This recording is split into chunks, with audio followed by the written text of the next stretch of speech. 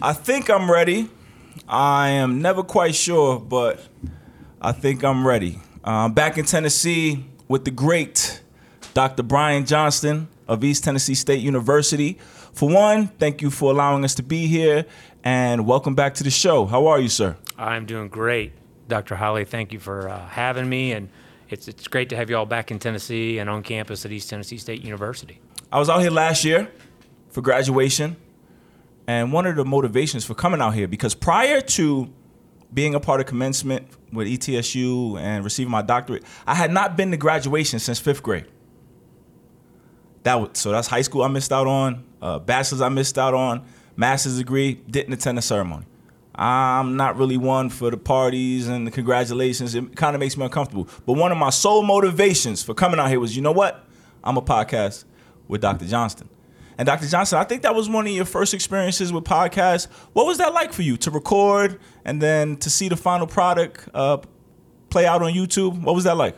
It was great. It was very, very different because I'm typically used to recording lectures for class where I'm just talking to my computer, and I never really go back and watch. I kind of listen, but to be able to do that and talk through some things with you was great. And just going back to graduation, we have 2 graduations and the dome is completely full. Mm-hmm. And when you go into that room, there were maybe 2,000 undergrads, right, and they're looking at you saying, that's where I want to be. Wow. I want to walk across that stage and have somebody put that doctoral hood on me. So believe me, you inspired a lot of people that you didn't even know by being there and being on that stage. So I greatly appreciate it. That's pretty cool. That's pretty cool. What type of feedback did you get regarding the podcast? It's always interesting when people tell me, hey, I had no idea about the program. I didn't know that that's what you did, or I didn't know what this was a part of. And so I think it was a great opportunity for people to get an idea. But then I had a lot of people ask me about you. Wow. So, and being able to refer them and to direct them to your channel and to other episodes that you've posted online, kind of expose them to kind of what you're doing. But again, it's always good to be able to further explain what we do, because it's a little bit different. Yeah. Yeah. With the podcast, it's interesting because I always mess with my friends. They'll see me say something on a podcast. They're like, yo, Will, that was really profound. I'm like, yo, I've been saying that for years. Yeah. It's something about the presentation. Like, you get more credibility when they see it play out on a podcast. Was there anybody you were surprised to learn has seen it? I guess I don't know that I was surprised. Mm-hmm. I guess I was surprised at the breadth that it got. I mean, it was because it's been seen by so many people. And so many people have applied to the program and said, hey, I saw this online. Yeah.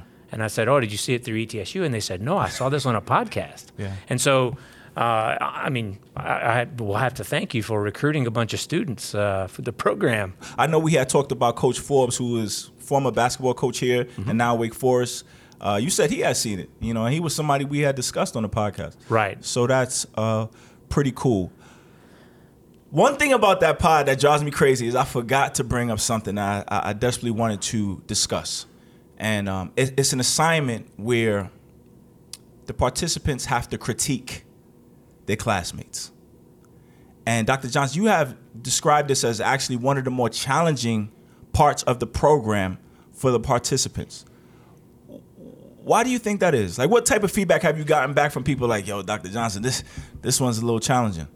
So you have no idea how appropriate that question is, because that assignment was just given to the third-year students who will be graduating this May.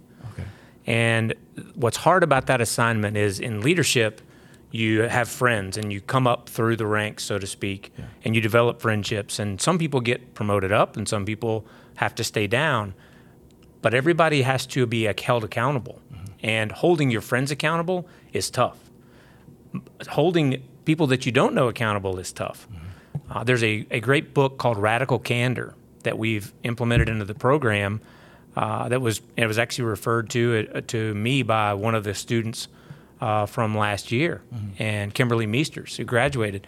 And it's a great book in being able to relay difficult communication both clearly, mm-hmm, but it focuses on being productive and not destructive.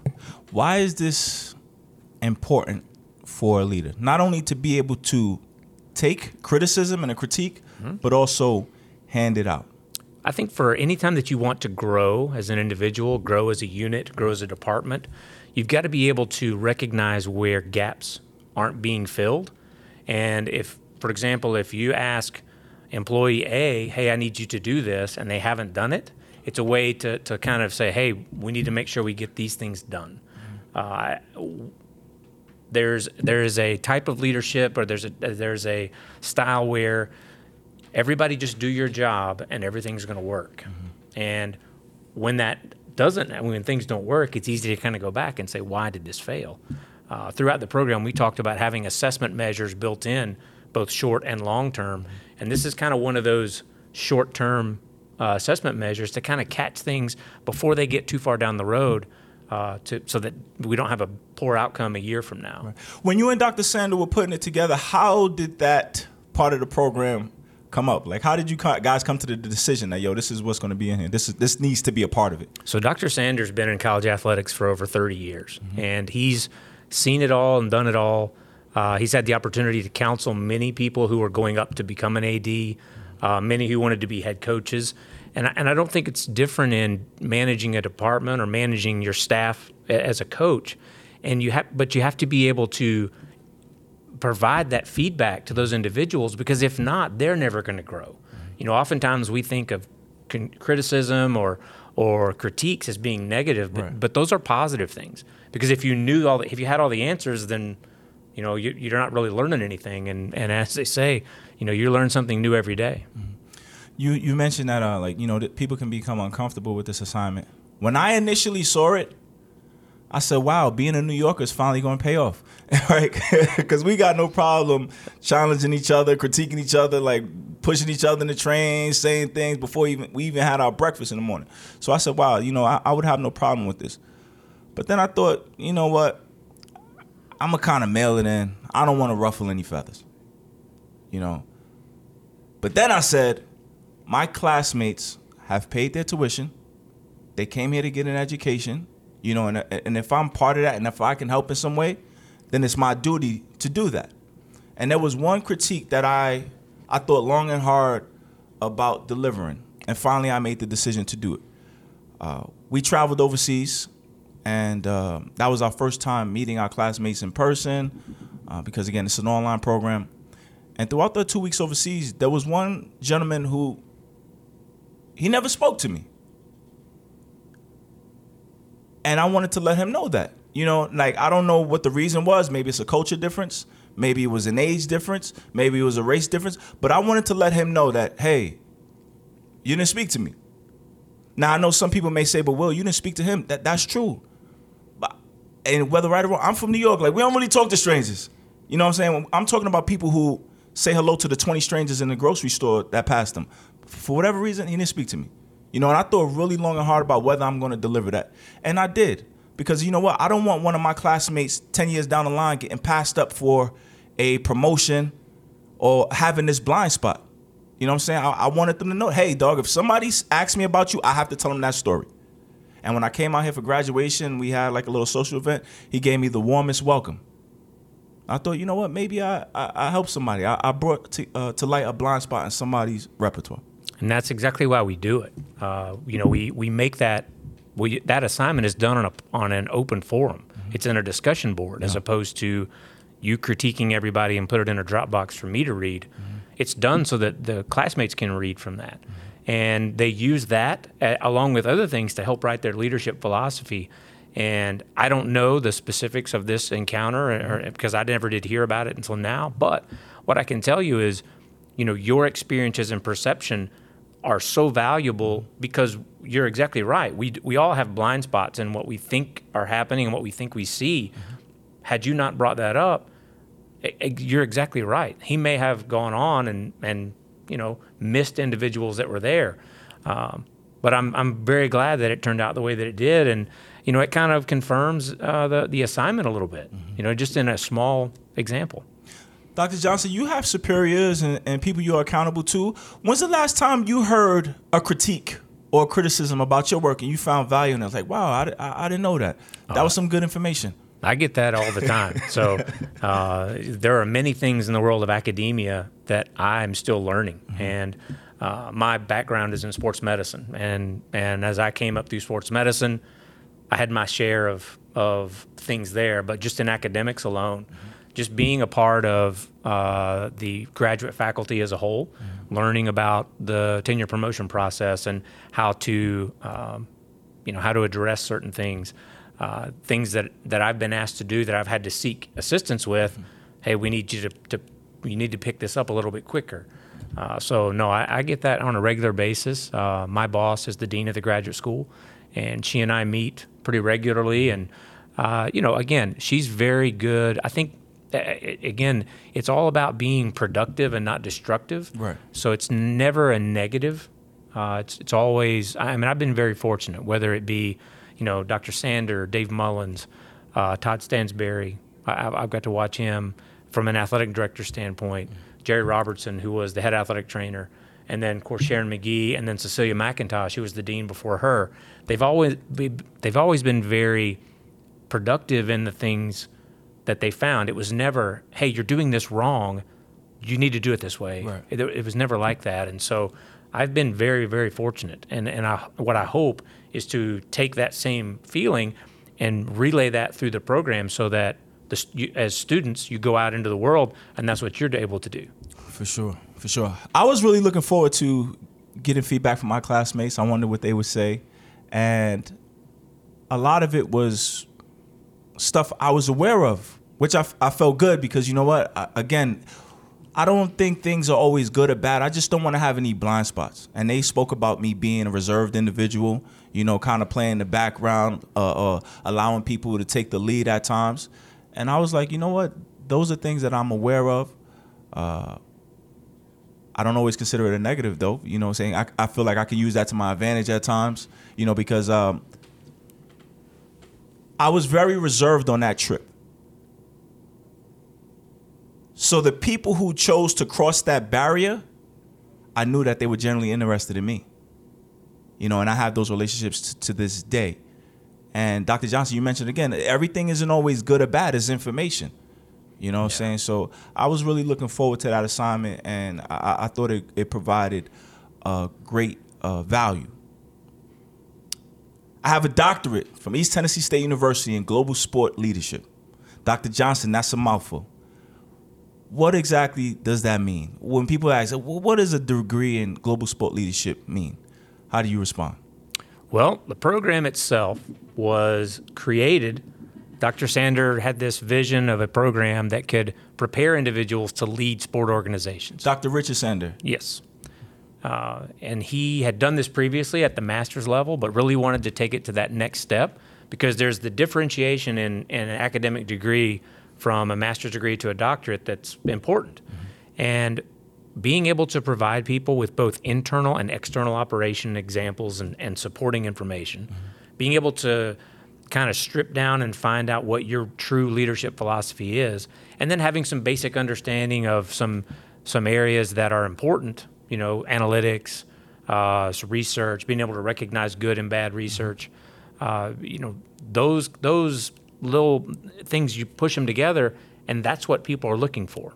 And we know that because he and I reached out to a bunch of athletic directors and general managers of minor league and major league teams and people within soccer, and we said, hey, when you're hiring the next leadership position, what are you looking for? Mm-hmm. And they basically, the feedback they gave us is exactly what we put in the program. Dr. Johnson, we got to come up with a definition for leader. How would you define it? Because I think a lot of people believe it's just a title. I'm the president, I'm the executive here, so I'm the leader. Is it just that simple? I think for me, right now, I would say that a leader is someone who empowers others to achieve a goal. Mm-hmm. And the goal could be, to get through a meeting. The goal could be to produce a home game. The goal could be to meet your budget. But I think every leader has to empower others to be effective, to be productive. Mm-hmm. I think sometimes people get caught up in leaders have to be the one to make all the decisions and leaders have to be the one to speak up. But I don't know that that's true. And I think throughout the program and listening to the students, because I learn as much from the students as you do from me. Right. I think it's as much about just empowering others and giving other people the opportunity to succeed. So I taught a leadership course at the college level, which was like a dream come true thanks to my doctorate. But there was a time when I didn't even think I would be able to pass a college class, and there I was leading one. Did you know I was a college professor? yes, you do. You brought that up. And we had a textbook, and I'm going to read the textbook definition. Leadership is an influence relationship aimed at moving organizations or groups of people toward an imagined future. Now, that's not just specific to sport. That's not specific to technology. That's about getting people to move in one direction. And one of the biggest takeaways I got from the program is like, it's kind of like leadership is about people, not like a specific industry. And what I'm starting to realize is that there are a lot of qualities amongst leaders, no matter what the industry. And it's something that can be taught. You know, before I used to think leadership was an art. Like, yo, dog, either you got the charisma or you don't. Yeah. But this program taught me that it can be a science. What are some of the qualities you find consistent amongst leaders? I think leaders are humble. You know, that you have to be able to recognize when they make a mistake. Wow. But I also think at the same time, they have to be able to let those go. Mm-hmm. You know, you've made a mistake. I did. I'm sorry. We're going to work together to move forward. I think that's a big one. I think the other one that's probably the most important is to be a good listener. Listening and hearing are very different. Mm-hmm. You know, it takes a lot of effort to listen. And I think that's one of the hardest things for people to learn, especially now because we are so disconnected from reading everything. How we consume information is not through our ears anymore. Right. But you know, being humble, being a great listener. I mean, honestly, if you take those two things alone, it takes care of a lot. Wow. Leaders versus managers. Yes, that's always that's the tough one. So you if you're managing things, when you manage a group, you almost have your hands on them. Mm-hmm. And if you lead the group, you take your hands away. Yeah. And I don't know if that makes sense, but you know, when you think about someone who's and in my mind, I think about managing a game. Like we have a home game. Who's the game manager? They're the ones that are responsible for everything. Well, the reality is you have 20 different units who are working together to make this happen.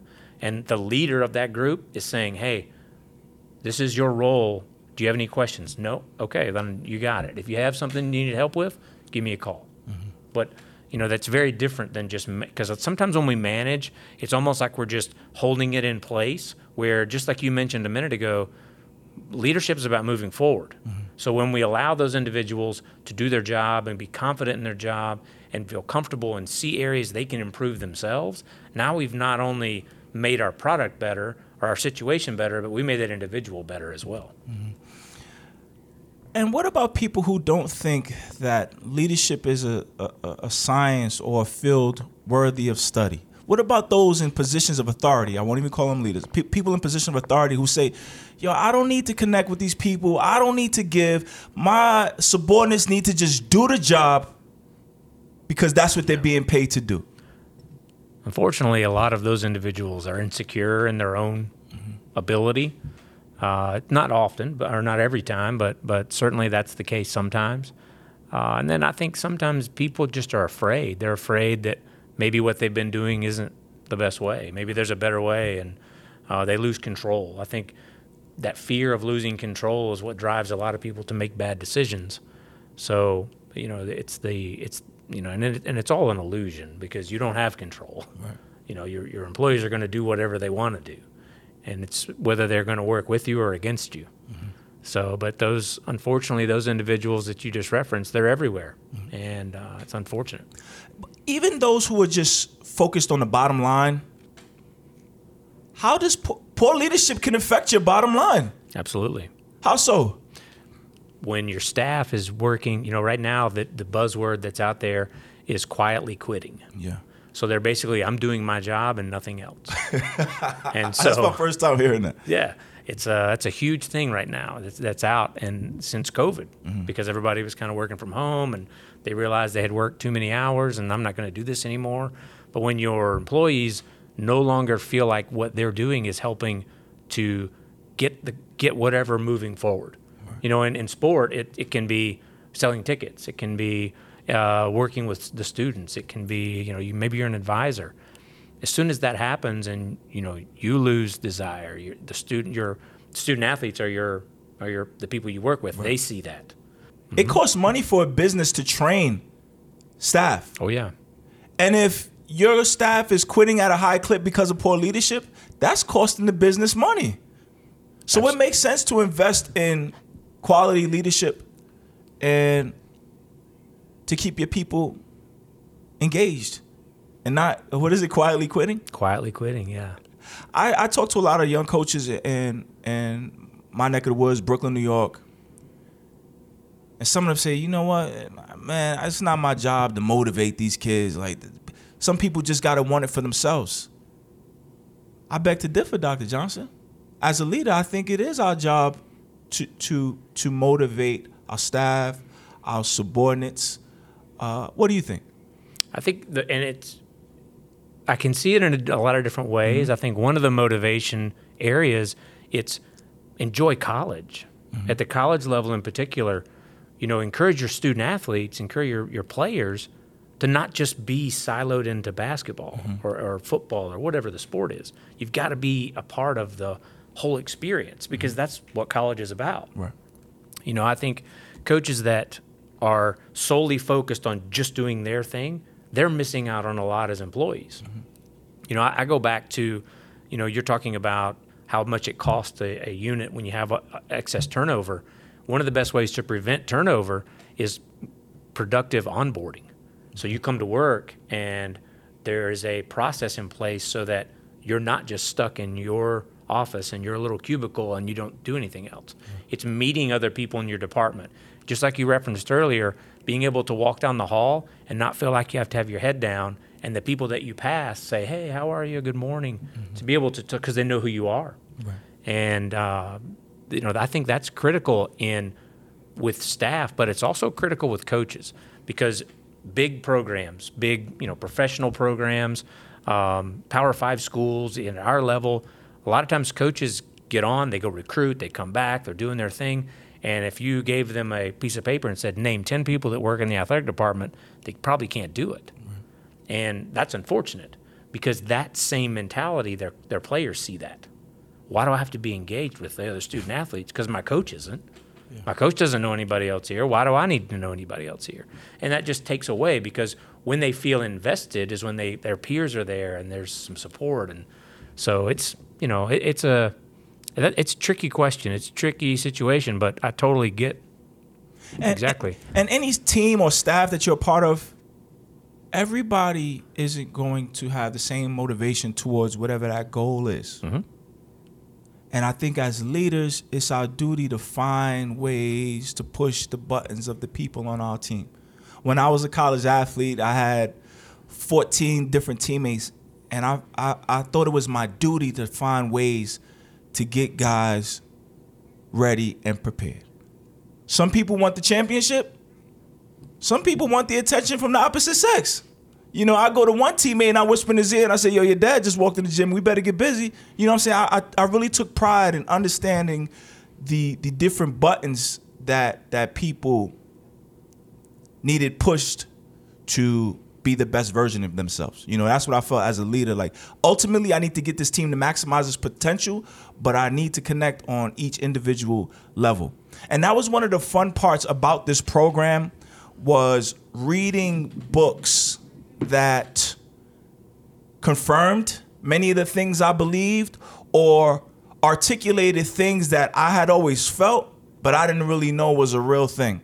And one of the first books we read in the program is The 21 Irrefutable Laws of Leadership by John C. Maxwell. Have you read that book, Dr. Johnson? I don't think that's your class. It's not, but I have read that book. And what class is that? That's the very first? Yep, that's Dr. Sanders' the very first course in the leadership course. 21 Irrefutable Laws Not to be Refuted, ladies and gentlemen. And one of the things, so many laws that I enjoyed. Law number 10, the law of connection. Leaders touch a heart before they ask for a hand. What's that mean to you, Dr. Johnson? You know, I think, again, it goes back to listening. You know, people want to know that their boss, people want to know that someone above them, one, notices them, but two, cares about them. And I think it's not that easy, but when your staff knows that you care about them, they're going to work hard for you. They're going to stand up for you. You know, how do you show your staff that you care for them, Dr. Johnson? In the course of business, how do you find time to let them know, hey, I care for you, the person? So I think it is exactly the way you explained earlier. Everybody's different. And so you have to get to know your staff. For some people, it's sending them a text and just saying, hey, what's going on? For some people, I know, you know, in my previous career, I might have had 3 full-time assistants and 9 graduate assistants that were covering sports and under me. And so I may go out to practice with them one day and not talk about sports medicine, not talk about what's going on, but talk about other things. Because I know they're from Wisconsin, or I know they're from Florida, I know they're from New York, or they went to South Florida, or they went to the University of Alabama, and talk about things that, wow, I can't believe he remembered that about me. You know, I think it all boils down to just getting to know your staff, because too many times you don't take that opportunity. You know, you don't have to buy them. You know, I think people fall into the trap of, oh, we'll take everybody to lunch. We'll take them out. We'll get them some food. Happy hour. Yeah, we'll just throw some food at them. And then, but that's so empty. You know, it's so empty. And so you run into that position where every time somebody says, hey, I want to go to lunch, it's like, what did I do? Yeah. You know, what's going on? Some other nuggets from that chapter. You can't move people to action unless you first move them with emotion. The heart comes before the head. To connect with people in a group, relate to them as individuals. The stronger the relationship and connection between individuals, the more likely the follower will want to help the leader. I did a podcast recently with 2 young men I had coached. We were laughing and joking, and I asked them, like, what's it like to be coached by me? They said, man, it's tough love. It's tough love. But at some point, like when they go home at night and maybe I pissed them off that day and they're by themselves and they want to say, you know what, forget Coach Will. At some point, a thought passes through their brain and reminds them, you know what, Coach Will has proven that he wants my best interest. Yeah. And I make a conscious effort to do that by, like you said, connecting with people. You know, I try to talk to people in a way that makes them feel like they're the only person that matters or is alive. I'm not going to just ask you, how was your day? But I want to say something specific to let you know that I was listening when you spoke to me last time. Oh, your little sister had a recital last week? How was it? Oh, it was boring, huh? You had your headphones in? All right, cool. I like to connect with people on a personal level. You know, I've always believed that. And when I read this book and they confirmed it and they put it on paper and articulated it, I said, wow, that really is a real thing. You know? What I do struggle with at times, compassion for your staff, but also holding them to a standard. And Dr. Johnson, again, specifically, when I'm talking about these inner city kids, I know they come from a tough background. I know there's some tough things going on in their life. There might not be food in the refrigerator, and I want to be compassionate. But we still got a standard we got to meet. We still got to push forward. We still got to get the job done. You still got to run those suicides. You still got to be on time for class. And Dr. Johnson, I'm sure that happens with any staff. You got a staffer that's going through a divorce or just suffered a loss in the family. How do you juggle being compassionate versus still holding your people to a standard? I think that all starts with what you're going to hold them to when you develop what that standard is. If someone says, why is this a standard? Why is this the bar? If you can't answer that, then you need to go back and look at that again and say, maybe this isn't what we need. Because sometimes people want to say, oh, we're going to be A, B, C, and D, but they're really unattainable areas. And sometimes they're not, if you meet those goals, it's not helping you to meet the bottom line or meet that ultimate goal. But I think that when you have those life things that happen, you have to be realistic. You know, it's one thing if someone is habitually violating those things, and you have to. That's something you just have to do, and that comes into that those hard things that holding people accountable and doing those critiques. But at the same time, there are instances and there are times where someone is just they're mentally or emotionally done, and that's when that's when that person knows you cares, because you rather than booting them out, you're like, hey, look, I want you to go home today. I want you to take a break. Go home and do whatever it is you want to do. I'm going to cover practice for you, or I'm going to take care of this, or don't worry about this game. We got it. And then on Monday when you come in, I'll tell you how we screwed it up, and you tell me how we can fix it. Before they leave, let them know, hey, this is still your area, and when we do this, and I want you to tell us whether we did it well or not. It's hard though. I think it's very individual, but I think you have to be a good listener, and you truly have to be engaged and with the staff.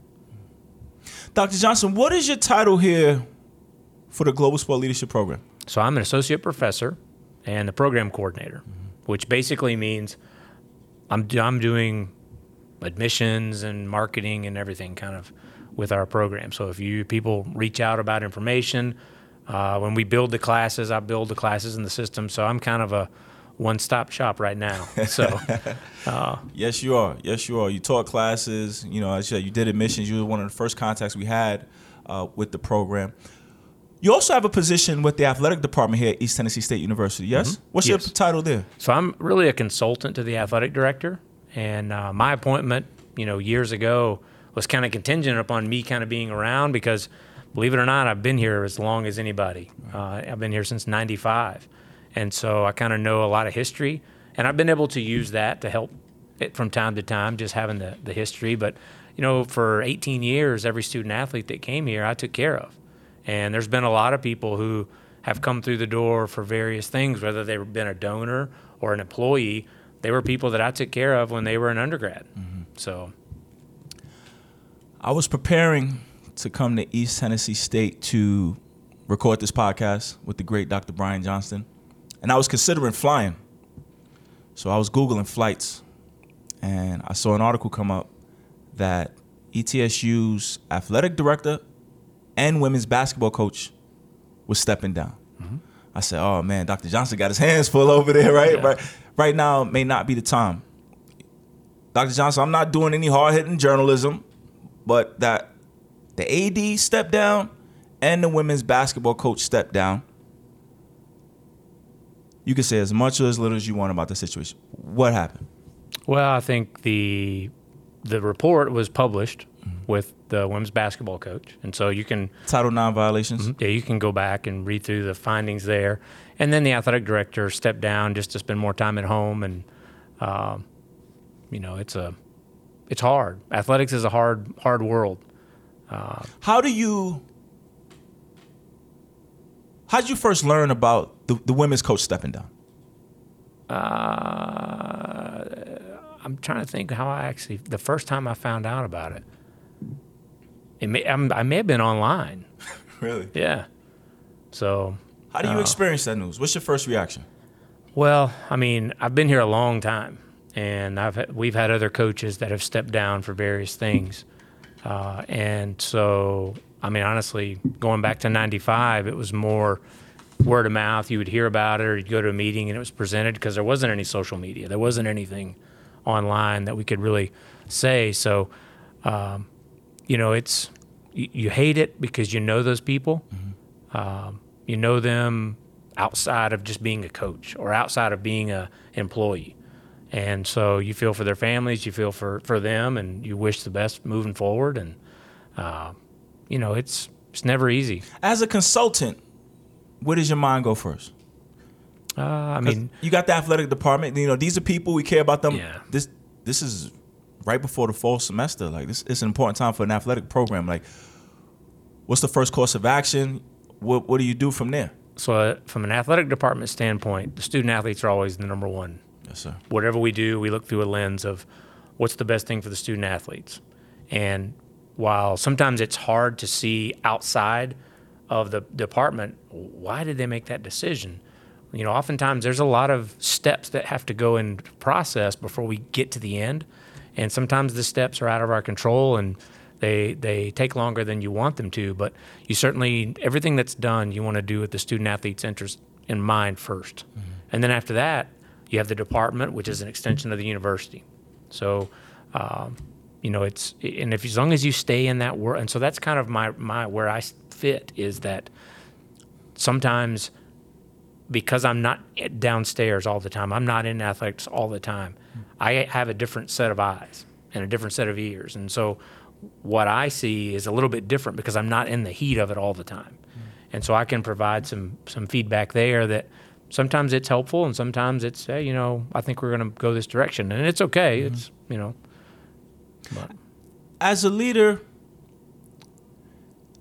how much is it a part of your job to be prepared for a situation like this? Because ETSU seems to be going along. They've hired a new women's basketball coach. Mm-hmm. What, as a leader, how can you, I guess, weather the storm or be prepared for moments like this? Can you ever really be prepared? Because I guess when you hire these people, you expect them to be here forever and be the greatest ever. Like, what advice would you give to schools, ADs, presidents about a situation like this or handling a situation like this or being prepared to handle tumultuous tenure like what ETSU just experienced? I think it's important to remember that the athletic department is not bigger than the university as a whole. And there are people within the university who can help. And I think when you lean on those individuals and they're going to give you good guidance, it makes it a little bit easier. But I think it's like anything else. You know, if you're running your business and you have an employee that you've been with you for 4 or 5 years and they leave, maybe they just take another job, you can't dwell on it. You've got to move forward. And we can miss that individual. We wish them well. We can have great memories, but we got to move forward. And when things go backwards or things start to go sideways, when you're constantly living in the past. Well, we used to do this or we used to do that. No. We got to move forward.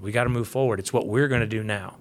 And I think the best thing to do in those moments is you got to look ahead. Did you guys have any measures in place that contributed to you being able to stay afloat and weather the storm? I think because Doc Sander kind of slid right into that AD position. He's somebody that's been around for a while. I guess was kept around. What was his position before he just took over the interim AD position? So he's the director of the Center for Global Sport Leadership, and then he was a special assistant to the president. So we were very fortunate because he was able to kind of step into that role and keep things moving. He has great contacts. He's very well respected in college athletics. And so having him to not only advance the coaching search, but also to kind of be that person that, fill that leadership role in an interim basis. A lot of schools don't have that. And I think we were in a very, very fortunate situation that he was here. Last piece. Have you had time to sit and reflect, and maybe are there any lessons learned from this situation?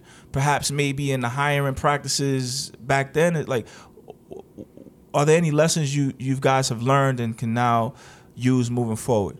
Well, I think every time that you have an employee that leaves, you always learn lessons. And sometimes the lesson is as easy as, wow, we should have made copies of those files to make sure that everybody knew what was going on, or we should have, little things like that. But then you think about larger scale things.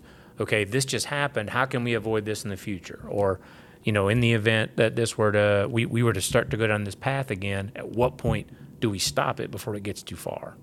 I think every opportunity is a learning opportunity, and it's whether or not you're willing to see it as that. So, learning opportunity reminds me of my research paper. I wrote about something called the Stockdale paradox. You remember that paper, Dr. Johnson? It's funny. I referenced it the other day. No way. Don't tell me that, Dr. Johnson. Yes. No way. And I'll tell you why. So oftentimes people will speak, and then they use such extreme analysis. That person's the best. He's the best quarterback in the country, or that's the best guard in the country, or they're the best employee in the country. And over time, just like in your examples, who are the ones that were going to survive? The ones who were the most grounded. The ones that didn't were the ones who they were too high or too low. It's almost like you have reality, and then you have a little bit of wiggle room. Because we can say, William Holly, he was he was a pretty good basketball player. He was an NBA player. He was an NBA player. Well, you're not playing in the NBA right now. Right. So, but if I continue to say that, what happens is we get into this zone that's the no credibility zone. Right. And it's such a reflection of the paper that you wrote, and you think about the individuals that you referenced, because you referred to Kobe Bryant and Michael Jordan, and you think about how they manage themselves, both on and off the court. They were not in the lose credibility zones. They've always maintained, sometimes they might say something that's a little bit, I don't know, but they never got too far out. But leaders that get into this no credibility zone, all of a sudden, people quit listening to them. Yeah. And that's bad. Coaches get in that zone. People quit listening to them. That's bad. But I totally referenced that paper. No one knew what the Stockdale Paradox was, and so I had to go, let me tell you about this guy in the program. And so, let's tell the people, Stockdale Paradox. I actually learned of it reading one of the books in the program, From Good to Great. I think the author is Jim Collins. He was comparing businesses that were great versus those that were just good, and the small differences. And he said one of the major differences was the great businesses, their leadership had a quality called the Stockdale Paradox. And Mr. Collins coined this phrase when he was meeting with a former naval admiral by the name of Jim Stockdale. Jim Stockdale had been captured during Vietnam. I think he was a prisoner of war for about 8 years. And he was asking him, he was like, Mr. Stockdale, how'd you survive? And Mr. Stockdale was going through different tactics. He said he created a secret language to communicate with his other soldiers. He would send messages to his wife. He said one time he had to kind of scar himself so his captors couldn't use him as propaganda. And I'm gonna read a quote from him. He said, on one hand, you must never confuse faith that you will prevail in the end, which you can never afford to lose, with the discipline to confront the most brutal facts of your current reality. So he believed he was going home, but he still understood, hey, I'm in enemy territory. These are some of the things I need to do to advance. And when the author asked him, Mr. Stockdale, who didn't survive? He said, the guys who said we'll be out by Christmas. Christmas would come, they wouldn't be out. Christmas would come again, they wouldn't be out. Those guys never really embraced or dealt with the reality that they are in a war zone. And he said they died of a broken heart. While Mr. Stockdale, on the hand, I'm going to get home to my wife, but it's not just blind faith, like you said, grounded in reality. And in my paper, I wrote that I think some of the greatest players have that quality. Some of the examples I pointed out, Tom Brady. Tom Brady was a multiple-time Super Bowl champion. He threw an interception on a random weekend. His team still won. But during that week, he called the cornerback and said, hey, man, did you see anything? Did I give you any tells? How did you get that interception? Here he is wanting more information. And on the flip side, Peyton Manning, who was just a good quarterback in my paper, when he is challenged by teammates, he went on an expletive-laced tirade instead of being grounded and being willing to take that information and add it to his repertoire. I feel like those people, their egos cause them to plateau. But the great leaders, the great companies, they have faith, they have confidence, but they're always looking for new information. Last piece, Michael Jordan. That second three-peat, he understood that he got older, so he had to bulk up, had to play in the post. He was confident, but the reality let him know, hey, these young guards, I can't be Air Jordan anymore. I went into the post. And I think great leaders have that quality. Dr. Johnson, you paid me the greatest respect of when I first did it. You said, I now start looking at leaders through that lens. Mm-hmm. Couple things going on in professional sports right now. I want to talk about Roger Goodell, who is the commissioner of the NFL. he's caught a lot of flack over the years. Say he mishandled the Ray Rice situation. They say he mishandled the Deshaun Watson situation. Now I sit back and I say, I hear you, but that sport is still growing. And we got to be clear, Roger Goodell works for those owners. Right. So Dr. Johnson, I always wonder, like, how do you evaluate the job Roger Goodell is doing? You know, over the past 2 years, it's very different than before because now when I look at those moments, I try to put myself in his shoes. Yeah. What information is he getting that we don't know? What information is he not getting on a timely basis, and it's out of his control, and the public wants to hold him accountable for something, but as someone in his position, if he makes that mistake or if he makes a decision too quickly, they'll jump on him for it. If he makes it slowly, they're going to jump on him for it. So he's getting jumped no matter what. And waiting until all the information is there, again, it's hard. He makes a lot of money, and he earns every dime because he takes a beating. So it's hard. I mean, I've tried to imagine, what information I would need, and in my mind, I'm thinking, we can get this, but there's a lot of it's not like I need information A, B, and C. Well, that I'm relying on somebody else to give it to me. And I've learned that's tough. That is tough. One thing we talk about with leaders is the different stakeholders. So somebody like Roger Goodell, you got the fans, you got the players, you got agents, you got sponsors, but you got the ownership, and that's who really pays his bills. So Dr. Johnson, speak to the challenge of juggling multiple stakeholders. So in his specific example, he's beholden to the owners of those NFL teams, and if everybody else in unity hates him, it's okay because everybody hates him. It's the people that don't need to hate him; they like him. He's doing their job. I think one of the biggest mistakes that young leaders make is they want everybody to like them. Yeah. And you don't want people. You don't need everyone to like you. You need everyone to respect you. You need everyone to know that what you're doing is in the best interest of whatever it is. In our instance here, it's student athletes in the department. If you're managing a business, what you're doing is in the best interest of this business. And being able to get over that is hard.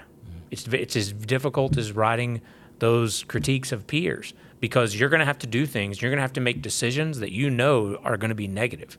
And the longer you wait to do it, the worse it is. If you're going to have to let someone go, if you're going to have to make a decision that the public isn't going to like, just do it. You do it and know that you're doing it for the right reason, but do it and then, you move on. Because they're like, the Deshaun Watson situation, he mishandled it. The guy needs to be suspended indefinitely. But if he does that, he's going to be hurting the Cleveland Browns, and the Cleveland Browns owner is somebody he's responsible to. So it's not as simple as people may think. Like, we got to understand where his bread is being buttered. And I always look at it through that lens now when I sit back and I watch. I remember working in Madison Square Garden. Jim Dolan owns both the Rangers and the Knicks. And, he's getting crushed in the media. But when in that building is, hey, Mr. Dolan, his coffee is put on his table and stuff. So it's like they live in multiple realities. Yeah. Like people think sometimes that media, they providing a lot of pressure to Goodell. But not if Jerry Jones and all these people are getting a $500,000 check from TV partners before the season even starts. Yeah. We got to look at that. And that is really a challenge for leaders, managing the multiple stakeholders. I think it's Robert Sarver. Is that the gentleman from Phoenix? Yes. Over the most recent things that have been made public, he's now announced yesterday that he was going to sell the team. He's in the process of selling the team. So that initial punishment, 1 year suspension, $10 million. Again, we talk about stakeholders. People were saying, well, Adam Silver didn't do enough. how did you receive the news of the very first, I guess, punishment? Robert Sarver, who is the owner of the Suns, there was an investigation. He was using the N-word and stuff. So the NBA punished him 1 year suspension, $10 million fine. How did you receive that news? I'm not as connected with the NBA, and so when I saw that, I was like, wait. And so I started to read a little bit more about it, and certainly there's no place in any sport, any business, to have someone behaving the way that he was behaving. Mm-hmm. Now, it's not as easy to just remove that individual. The one thing about a lot of these teams is they're passed down generation to generation. Yeah. So it's hard to change a culture in a program if that's or in a team. Mm-hmm. So $10 million to me is unfathomable amount of money. Mm-hmm. But like you just mentioned, he may get that in TV money before the season starts. Right. So it's hard, and I don't know all of the information that the commissioner has. I don't know what his guidelines are. There are oftentimes, as the public, we want something done, but it's not within the policies of that organization, and we don't have that information. And so, again, it comes down to, you've got to get all the info. You have to understand what someone can and can't do. Yeah. It's easy for us to just say, no, you should get rid of that guy. And so that's the hard part, and I think that's what makes today so difficult, because everybody has a voice on social media. Everybody has a voice. You can pop off and do whatever you want, and there's really very little repercussion. And there's good in that, because I think there's been a lot of positive change, because you can see that as a collective, the entire country feels a certain way. But there's bad in that because, it's, again, everybody has their opinion, yes, and it's very strong. Mm-hmm. But it's hard. It's hard. Leadership in athletics, leadership in anything right now is very difficult, because every mistake that you make is going to be magnified. Mm-hmm. I remember when Donald Sterling was removed, everybody cheered on the commissioner of the NBA, and Mark Cuban, owner of the Dallas Mavericks, he said something very interesting. He was like, yeah, I understand that. He said, but we got to be careful if we're going to start to police people's personal conversations. So I wasn't shocked when Sarver just received the fine initially. You know what I'm saying? Because I agree with that too. We got to be careful how we police people's personal conversation. Even if I don't like what Mr. Sarver said and stuff, like, and it's simple. It's business. It's not as simple as, you could just take this man's team. Yeah. Now, it seems like public pressure is going to force him to sell. Some of his other owners are trying to get him out of there. Seems like he's going to sell. But it's not that simple. So I wasn't surprised when just the fine came down. Because Mark Cuban, who, again, is one of those owners who is one of, I guess, Adam Silver's bosses, like, they would be invested in making sure people don't get their team snatched just because of something that's said in private conversation. Right. You know what I'm saying? So I wasn't really surprised by what I viewed as a slap on the wrist. Again, those stakeholders, Dr. Johnson, those stakeholders. And I get frustrated sometimes with the public narrative. Like, you mentioned, like, sometimes it's not that easy. How come they don't come out and say some of this stuff? Like, it's not that easy to just take his bill. Why such an effort in public relations to kind of deceive and tell half-truths? I can't really respond specifically to that, but I think generally it would be so difficult to explain some of the processes that go on behind the scenes in some of these cases, and not everyone's people will turn it off because they're going to listen for, maybe a minute if you're lucky, and then this is, because they've already made up their mind. And so I think that makes, again, this is a very tough world. If anything, when over the 3 years in the program, I think you learn that leadership is very, very difficult. And as we progress on in years, it becomes more and more difficult because of all the access, because everything is magnified. Every mistake that you make, the longer you wait to either say I made a mistake or try to correct it, the worse it is because it just gets to swell. I almost feel like if you make a mistake and you own up to it immediately, you move on to the next one because somebody else is going to screw up, and then we can jump on them. Yeah. So, but it's hard. It's a very difficult world right now. We are in Johnson City, Tennessee. Dr. Johnson, what professional basketball team do you root for? I actually don't have a team. The only time I was really into the NBA, I got into the Suns when it was Charles Barkley and Dan Marley. Mm-hmm. And I actually have a Thunder Dan jersey at home. I have his USA basketball, the Olympic jersey too. Cool. But Kevin Johnson was a part of that team yeah. too. Yeah. And so when we just had the anniversary of 9/11, and everybody talks about where they were. I was actually in our basketball locker room playing NBA, the old NBA Jam. For sure. So in that game, I could be Kevin Johnson, Charles Barkley against someone, and when the towers went down, that's where I was playing that game down in the basketball locker room. Wow. And I'm always the Suns when I play that game. There you go. So I was a big NBA fan. I think the league is in trouble. And I think it is a battle between a mostly black labor force and mostly white ownership group. The players are trying to do what they want to do, and I think the ownership group is not challenging the players for fear of being accused of being racist and those type of repercussions. I go to the David Stern era when he tried to clean up the dress code. He got charged with being a racist, but he weathered that storm. He felt that's what was best for his business. Mm-hmm. Like, yo, listen, these sponsors, like, they don't want to see you coming in here with a white tee. Like, you need to dress up. And in hindsight, it might have been the right decision. So today's NBA, these players have guaranteed contracts. They're not showing up. They don't want to play.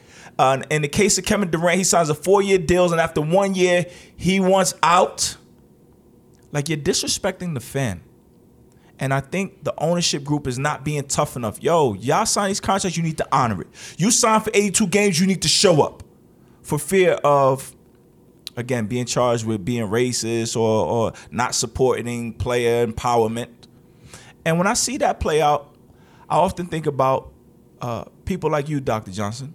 I wonder, how much does race affect a work environment? How much does that play in your head? Because if I was to challenge a black quarterback, say, yo, I don't like his playmaking, I don't like his work ethic, well, then that's just criticism. But if you say it, is Dr. Johnson critiquing his intelligence? Does he, yeah. How much does that play into your mind when you going about your day? Is that a real thing? It can be, certainly. They start to wonder, hey, is there racial undertones in his critique? Right. How real is that? So I think, for me personally, I can only speak for me on this. So I have tried very hard in everything that I'm doing to always say it exactly the same. Okay. So that people are going to draw those conclusions no matter what. Mm-hmm. And I can't control how they draw the conclusion. But if I'm consistent in how I hold people accountable, then it's, at least I can stand on that to say I can show consistency. Mm-hmm. When I was younger and went to Greenwood High School to teach, I was by far the minority. And it was great. It was great for me because I got to learn a lot of cultural things. I got to learn a lot of, because there was a large Hispanic population, there was a large Japanese population, there's a large African American population. And for me, it was an opportunity to learn the things that maybe I haven't been exposed to. Mm-hmm. I wasn't in the most diverse environment growing up.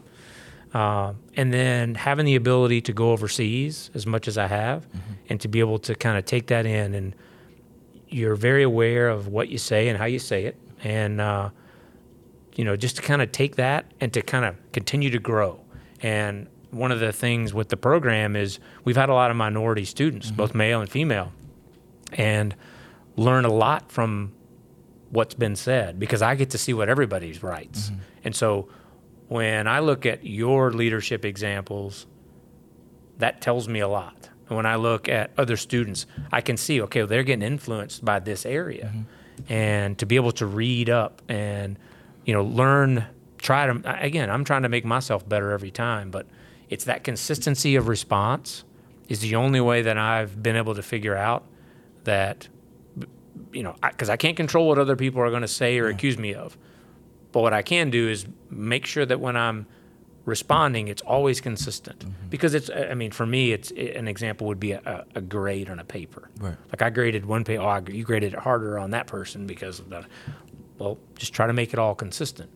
And we spent a lot of time in our scoring rubrics for the program to make sure that that's how we evaluated them. Okay. And so, but I think you do bring up a good point. Because I remember years ago, Phil Jackson was talking about LeBron James and his team, and he used the word posse. Mm-hmm. You remember that one? Yeah. And he got crushed. Yeah. I'm like, yo, posse is in the dictionary. You know what I'm saying? And fair-minded white guys, like, how does that affect your ability to do your job? Because I believe leadership is truth. Mm-hmm. And I see my league, the NBA, it's falling behind. It's lagging behind. And I think it's a lack of leadership because guys are fearful. Yo, KD, you signed a 4-year deal. You need to show up. LeBron, you need to show up 82 games a year because we are selling this to our fan base and our television networks. Yeah. Nobody wants to say that for fear of being looked at as the man, the oppressor, the system. And I think, like, we're all suffering for it. So what advice would you give to guys? I'm sure people have reached out maybe in that regard, like white guys who's trying to coach, who's trying to navigate themselves in this sensitive climate. And they may just be fearful, like, yo, Dr. Johnson, I don't know what to do. What advice would you give to them?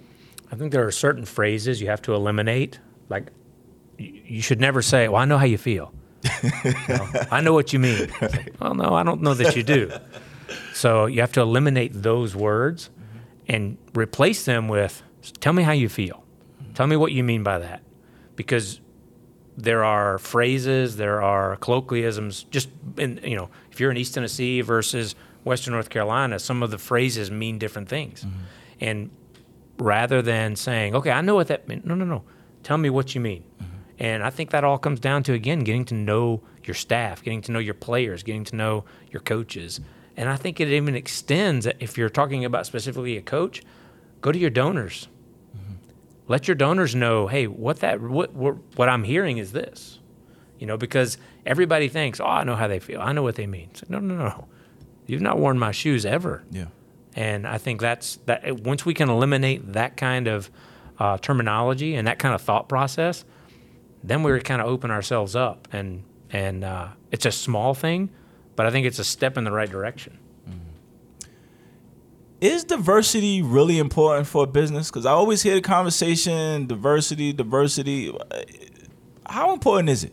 To me, I think it is important. And the reason that I think it's important is because you get a better understanding of how your product is received by everyone. Because if I'm, making griddles and I work for the Blackstone competitor, the Blackstone griddle.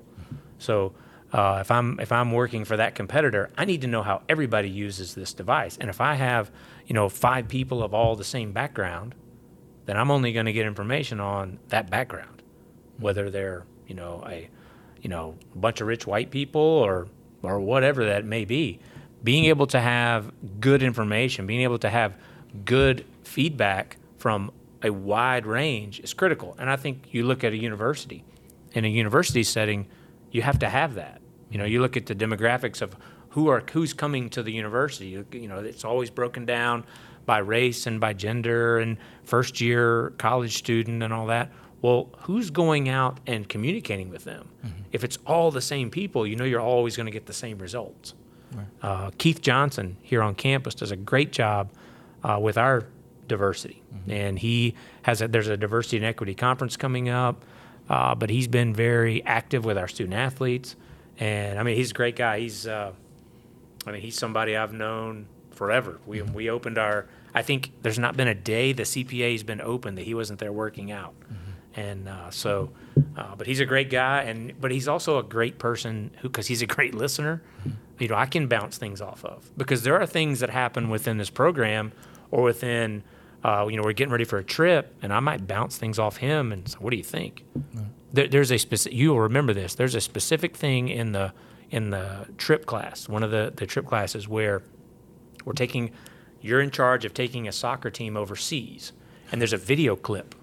And when we took our men's basketball team to Europe, we met, and I kind of talked through some things, and I said, guys, you all have experienced racism that I'm never going to know in the U.S., but I'm going to tell you that it can be a whole lot worse overseas. Wow. And I want you to be mentally prepared that you may run into some things, and it's nothing that we can control. We try to protect our athletes anytime we take them anywhere. For sure. We want to give them, we don't want there to be surprises. And so, I think that assignment seems very simple, but it's a big one. I mean, it's a big deal. You're taking high school kids on a trip somewhere, and you know that there's potentially going to be conflict. What just happened with BYU in South Carolina? Women's basketball. So there was an incident, and again, this is not my fact. I'm repeating what's in the news right now, but you had an incident where there was a fan at a game, and a Duke volleyball player basically accused a fan of using a racial slur.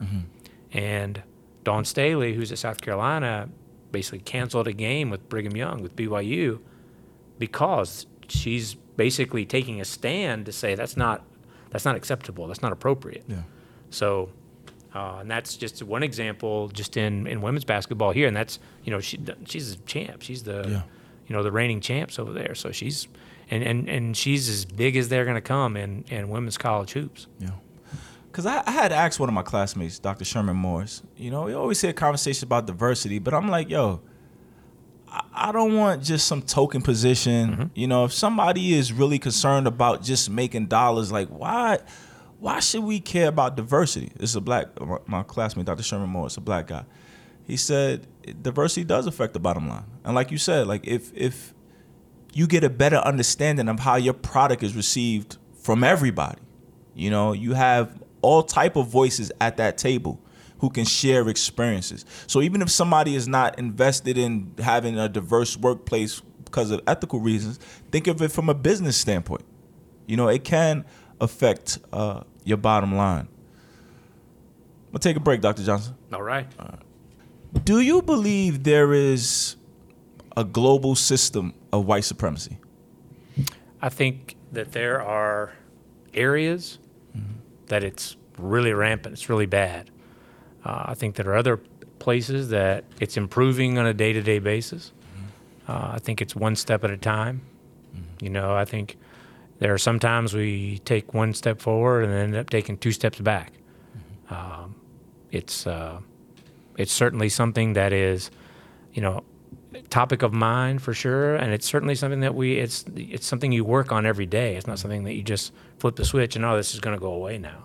I think we saw that a couple of years ago, that you can't just flip a switch and say we don't need to do this anymore. Okay, no problem. I was reading a book, The ISIS Papers. It's by a former psychologist, a child psychologist by the name of Dr. Frances Cress Welsing, and she has a theory, and she thinks global white supremacy is a real thing. And her definition, if I could find it here in the book, the local and global power system structured and maintained by persons who classify themselves as white, whether consciously or subconsciously determined. This system consists of patterns of perception, logic, symbol formation, thought, speech, action, and emotional response as conducted simultaneously in all areas of people activity: economics, education, entertainment, labor, law, politics, religion, sex, and war. And she believes that the main reason for it is white survival.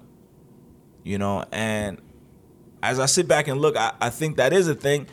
And she explains like it's really for the survival of white people, whether they do it consciously or subconsciously. Like it's in place. Like they need to take care of their own. What advice would you, give to minorities who are looking to break in different areas and may not find themselves in a position where they can't, whether it be a job or certain industry? Yeah. And that's hard because, again, I've not been in their shoes, so I don't know. I don't necessarily know what it's like to feel that way. I don't see what they see. What I can tell them is that when they're looking to break into roles, if that role requires them to be involved in people that they wouldn't want to associate with otherwise, it's probably not a good role. But at the same time, why shouldn't they? Right. You know, so I've found myself talking in circles quite a bit on stuff like that because it's hard. It's about breaking down someone's comfort zone. And also even like stuff I've read during the program. And I think when people hear like white supremacy, they think it's like always like about hate. Nah, it's just about survival. And sometimes it's about white people's own comfort zone. People like to hire people that they're comfortable with. Right.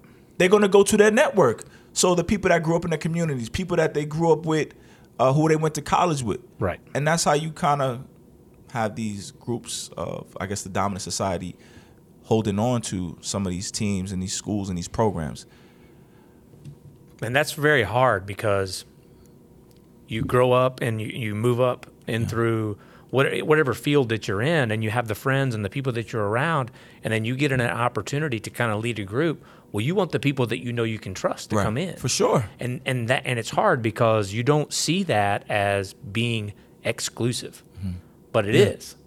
And Mike Smith, who we have his book in the program, he used to be the coach of the Falcons. He played football here and has done a lot for the university. Oh, did he? I have that poster in my podcast studio. Yeah. So Mike does a good job of talking about his staff, and that he's, if there's 11 people on the staff, he's going to have two people that he knows has got his back no matter what. He's got 3 people that he knows are going to disagree with him every chance they get. And so he tries to have a good mix of every possible angle to hold himself accountable. And I've found that to be one of the most refreshing descriptions of doing that. But I think it's something that people do and they don't really realize it. So my advice to minorities, and maybe not everybody could say this, but I will, is to perhaps stop looking. I remember I interviewed for a job with one of the professional teams, and, this is after I had received my doctorate, and the lady kept asking me, like, yo, wow, like, why do you want this job? Like she asked me a few times, I guess insinuate that I'm overqualified. Well, this is all y'all offering. Before I had my doc, like, y'all didn't let me in whenever I was qualified. So, I would say, stop looking. Start building. This past spring, I put together an event in New York City called the My City Alumni Classic, where I had alumni teams from some of the local Division III basketball programs. That's where I was a D3 athlete there in New York City. And I brought us all back to compete. We're fathers now, we're mothers now, like, give our kids a chance to see us play, like, one last hurrah, promote healthy living. And I'm not exactly unbiased, but I think the event was a hit. You know what I'm saying? So I would challenge all of the minorities, like all the good-hearted white folks that are looking to improve and add diversity, great. But for the minorities, like, yo, you need to start building. Maybe nobody else will tell you, but, like, I'm taking a page out of the foreign exchange students that come here from Korea, that come here from China and India. They come here, acquire the skills, and then they go back to the community and build. I feel like at times at minorities, we always looking. Sometimes you just put your foot down and start building something straight out the ground. You see I'm doing it here with this podcast and stuff. So I would challenge them to do that. Congregate all of those skills you acquired, all that knowledge you acquired. Congregate. Hell, I need help with my City Alumni Classic. That event was a hit, but we need some sponsors and different things. Come on to New York and help me build something. I actually presented that event to you. Yeah. All of the skills I acquired here. One thing, great leaders, they not only answer questions, but they ask questions. You know what I'm saying? And I looked around and I looked at my network and I said, yo, how can I serve them? We all Division III athletes. People done forgot about us, but we like to hoop too. We want to play on a nice space, on a nice stage. So we rented out a Division I gym. We had 5 games, men, women. It was a hit. You said if ETSU and UT put their alumni together to compete against one another, you think that'd be something special, huh? Chattanooga. Okay. Yeah, because that's our big rival, and so that would be a big thing. I know the TBT is something that's out right now, and Joe Hughley, who has come on board as one of our assistant coaches, he's the head coach of that team. And for ETSU's alumni? The Buccaneers, okay. Yeah, and they've done all right. They've done all right. More importantly, there are some players who've played on that team who've gotten some nice contracts to play overseas. Wow. So, Did you get to watch them play? oh, we watch them every time they play. My kids love those guys. Yeah. Yeah, and that's the thing is probably in the past maybe 6-7 years, and for me 6 or 7 years because my kids are in it. My youngest son, when he was 3, we start going to games and we haven't missed a home game. He and I haven't missed a home game in all that time, and that's a nice memory for me. And it's something that those players will never know. Yeah. They'll never know the opportunity that they gave for me and my youngest son to just hang out. For sure. So, For sure. and you're doing that very thing. You're now providing that for moms and dads who've watched their kids grow up and maybe have kids of their own and do those things. And now all those cool feelings that mom and dad had watching them play, they get to feel that all over again. All over again. So, one of the coolest things, I had one guy told me that he lost 30 pounds in preparation for the event. see, I mean, you may have saved his life. So, yeah. Seriously. You Yeah. know, our playing days are over and people start to let themselves go. They no longer have motivation. But to get back out on that stage, he lost 30 pounds. I got guys texting me now, yo, Will, next year I'm going to be in better shape. I'm ready. I'm in the gym. I'm in the leagues right now. You mentioned TBT, like that, nobody knew we needed that until somebody created it. And now it's a thing. And that's, again, I would challenge anybody, especially minorities, like, yo, start to look for the next best thing. You know, create a something. Dr. Johnson, who's some of your favorite leaders in sports? Well, I want to go back to something before, and I'll go to that, but I want to go back to the TBT because Wes Wright, who just graduated, and he did his research paper on the Elam ending, and I had no idea what it was. Okay. And so I'm learning about this, and he actually surveyed Southern Conference coaches. What do you think? Do you think this is something that could work? Because that's one of the cool things about the TBT is the Elam ending and how it ends, and they've done that with the NBA All-Star game. Now, I'm unfamiliar with, okay. How they set a number at the end, and they just turn the clock off. So the first one to 5, first one to 10. Yeah, it's like the first one to 80, whatever the difference is. Yeah. They put that number out, and but it was really neat to see him kind of take that and run with it, and then reach out and connect with all of those coaches. So it was pretty neat to be able to do that. Now in sport, I have had some really good people that I've worked for. Jerry Robertson was the head athletic trainer here for 38 years. He had the opportunity to go anywhere he wanted to go. And I learned a ton of stuff about medicine from him, but the thing that I learned the most is how to listen. Because that man has the patience of Job. He has endured things that I can't imagine, and many times I'll talk for 20 minutes, and then I'll kind of take a breath, and he doesn't say anything because he knows there's something, he'll let me think about it. And so, I mean, but far and away, he's not a coach,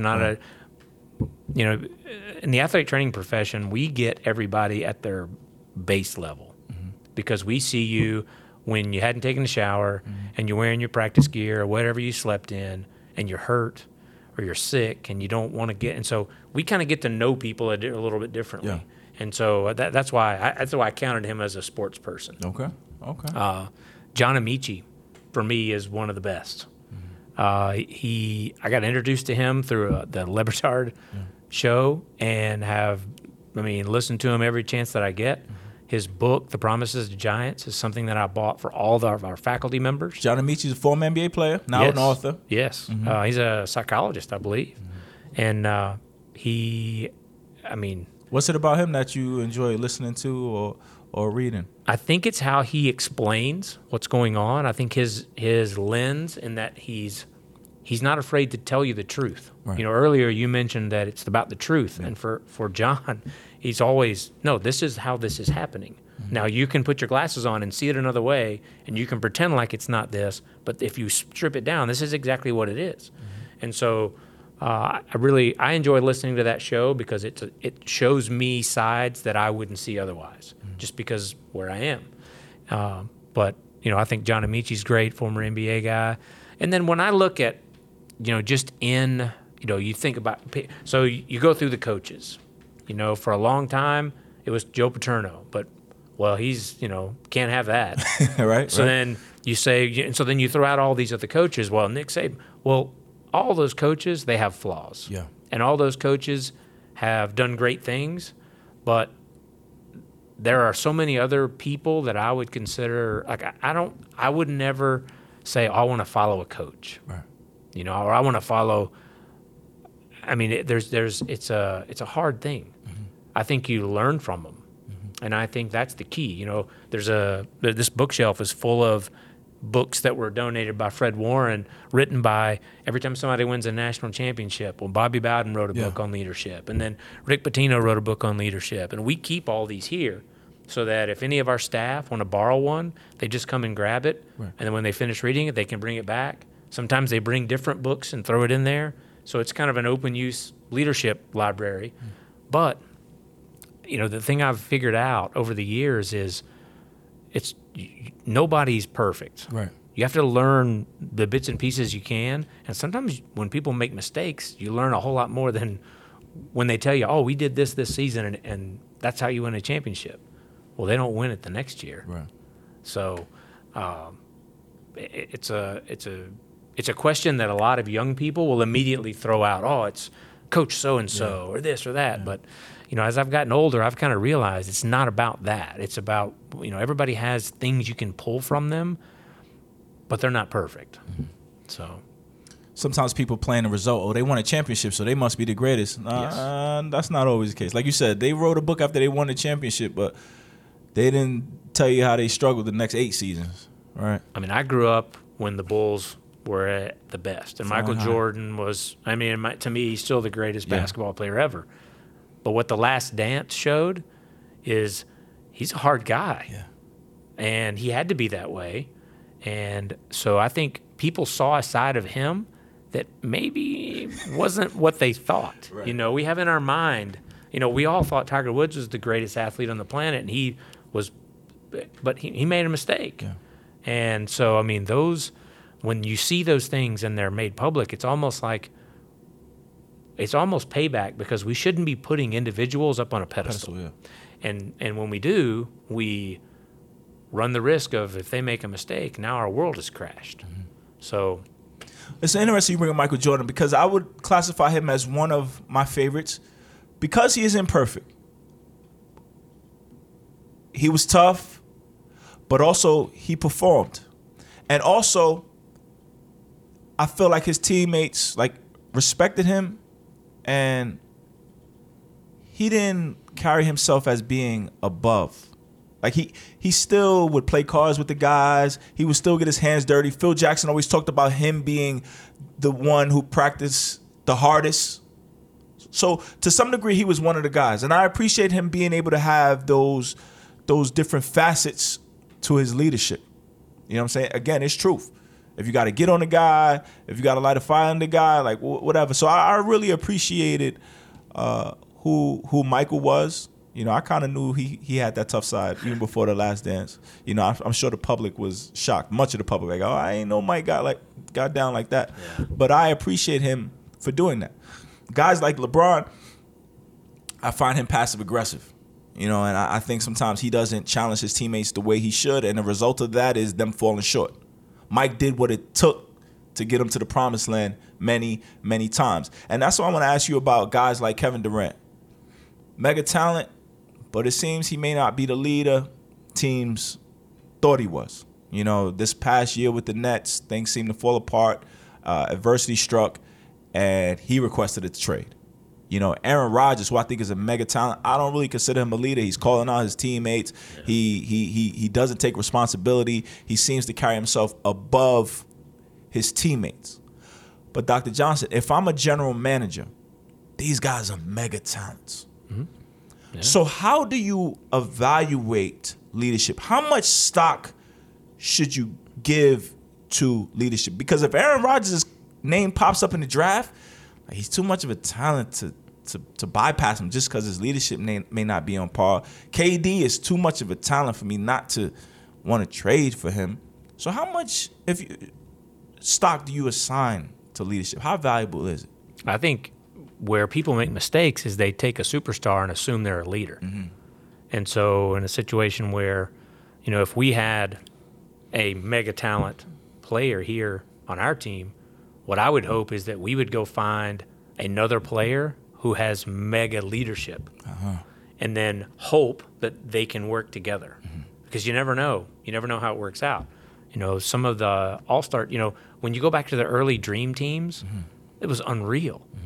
And it's since fallen apart. And the first thing that people say is, oh, well, the other countries have gotten better and there's NBA players and the game's just better now.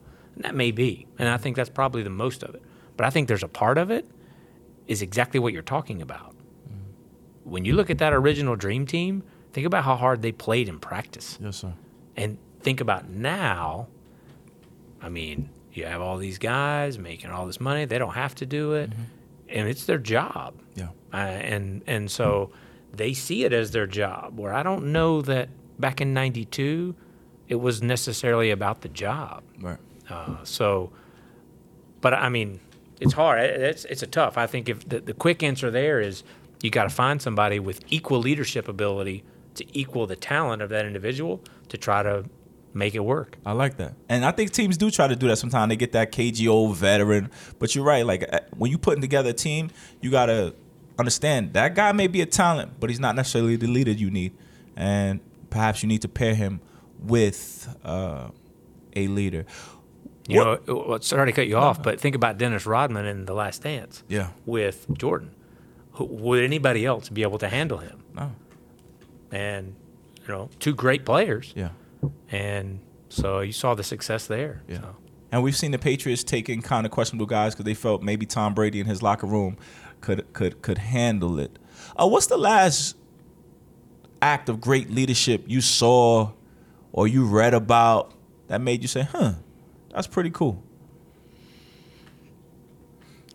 It's tough. I'm gonna give you. I'll tell you mine. I back in 2015, I worked for Madison Square Garden, New York City, the world's greatest arena, and I was working with the Rangers at the time, and they took the new staff on a tour.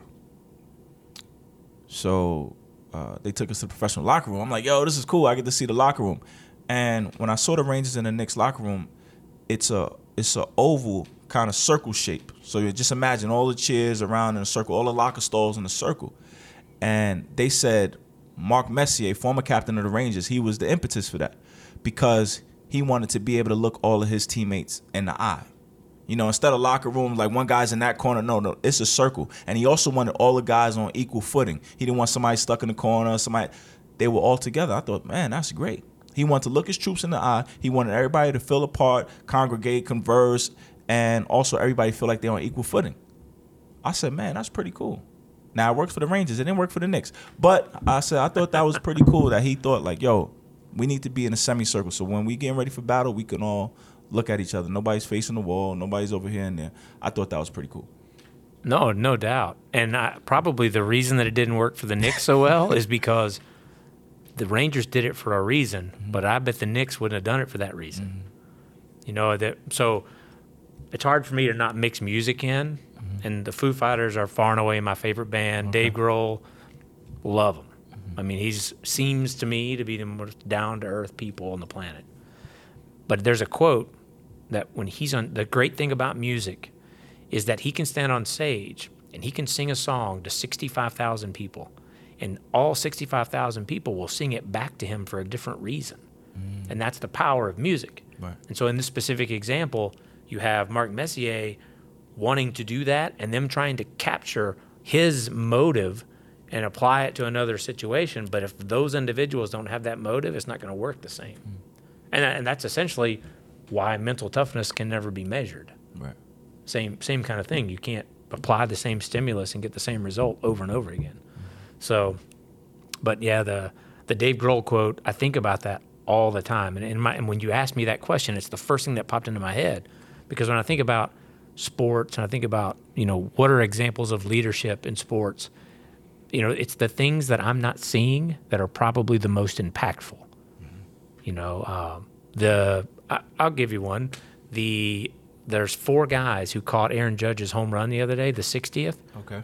And most people hold that for ransom. For sure. They just gave it to him. And they're like, man, you've given us so much joy. Here, take this ball. Don't worry about it. Wow. And he's like, no. And so he signed a bunch of stuff. Yeah. But those guys, they weren't looking to make a profit. Mm-hmm. They were in the moment showing the world that this is a game and this is entertainment and this guy is one of the greatest. It's just ball. Yeah. It's not, So and that just happened the night before last. That's cool. So, yeah, it's probably that's the thing right now. You know we had Aaron Judge on this podcast, right? No. You didn't know that? No. Yeah. I got to go look that one up. I don't have video. It was just strictly audio. Yeah. Yeah, that's my guy. You know we had Skip Bayless on this podcast, though. I've seen that one. What'd you think when you saw that come across? It was great. No, it's always good because, you hear so much about the relationship between he and Stephen A. Smith. Yeah. And to kind of hear him talk about it, and then, you hear everybody. But it's nice to kind of hear, it was nice to kind of hear him talk about how he got on your show. Mm-hmm. Because he had heard your stuff, and he really liked it. And, everybody, you deserve that opportunity. Mm-hmm. You've earned that opportunity. And so I thought it was great. Yeah. I thought it was cool. Actually, Adam and I were talking about it this morning, and he was going to go look it up and watch it. So you have to ask him about it. That's cool. So that's cool. And it was amazing, how he kind of ended the podcast. He was like, I've been watching your stuff. I like what you do. And here is my humble gift to you. Like, I guess I'm Skip Bayless. You know what I'm saying? I have the platform, and I want to share it with you. That was selfless service. Right. I couldn't ask for anything else. That was truly amazing. Do we have any sports media classes in the program now, or have you guys addressed media at all? I don't recall. So, because I'm angling to teach it. No, go ahead. Yeah. So what we've tried to do, because the question was asked multiple times when we were doing our accreditation about you don't have a sport communication class. Mm-hmm. And what we've tried to do is build communication assets into each of the classes. So it's teaching everyone about the Adobe platform. We did Spark. It's now Express. Oh, man. How to create those documents and use the glide shows. And we're doing that a little bit more because that's more and more what people are looking for. Mm-hmm. And so, every couple of years we reach out to that AD group and we say, hey, what are the skills? Here's what we were told previously. What do you not need anymore? Mm-hmm. So we can kind of we're pulling things and adding things, and that's been the best way we can keep this thing relevant. Mm-hmm. Because I think a lot of programs that are out there, they have faculty that have been faculty for 20, 30 years that haven't worked in athletic programs in forever, mm-hmm. or they've never been a college administrator or a general manager, and they're teaching people how to do that job. Yeah. And I think that's bad. I mean, for me, if I'm not every time engaging with people and saying, what do you need in this area? What are we looking at here? Then that's a disservice to the students, and I can't do that. For sure. Actually, when we did the last podcast, you said I was close to getting my doctorate. I said, I don't feel like if I'm worthy of that designation yet. After I pulled off the event May 1st, all of the moving parts, all that went into it, I felt like it confirmed my training. I felt like I was worthy of it at that point. Because, again, you have people in academia who've been there for 30 years, but they never came outside and actually did the work. So, I felt like I kind of maybe built something, and maybe now I'm qualified to speak on event management. I'm qualified to speak on different things. Academia, and I remember that podcast I asked you, Dr. Johnson, like, you got a PhD, you got a license to seek the truth.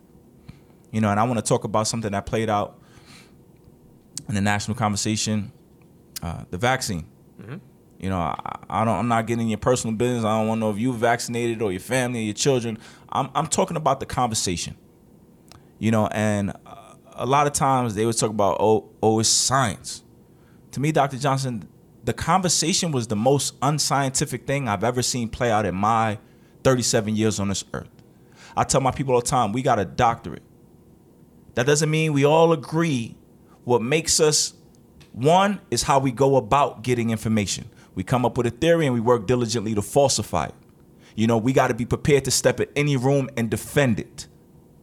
With this conversation, if people didn't agree, they were bullying them, they were calling them crazy. People that spoke out against it, they snatching their social media.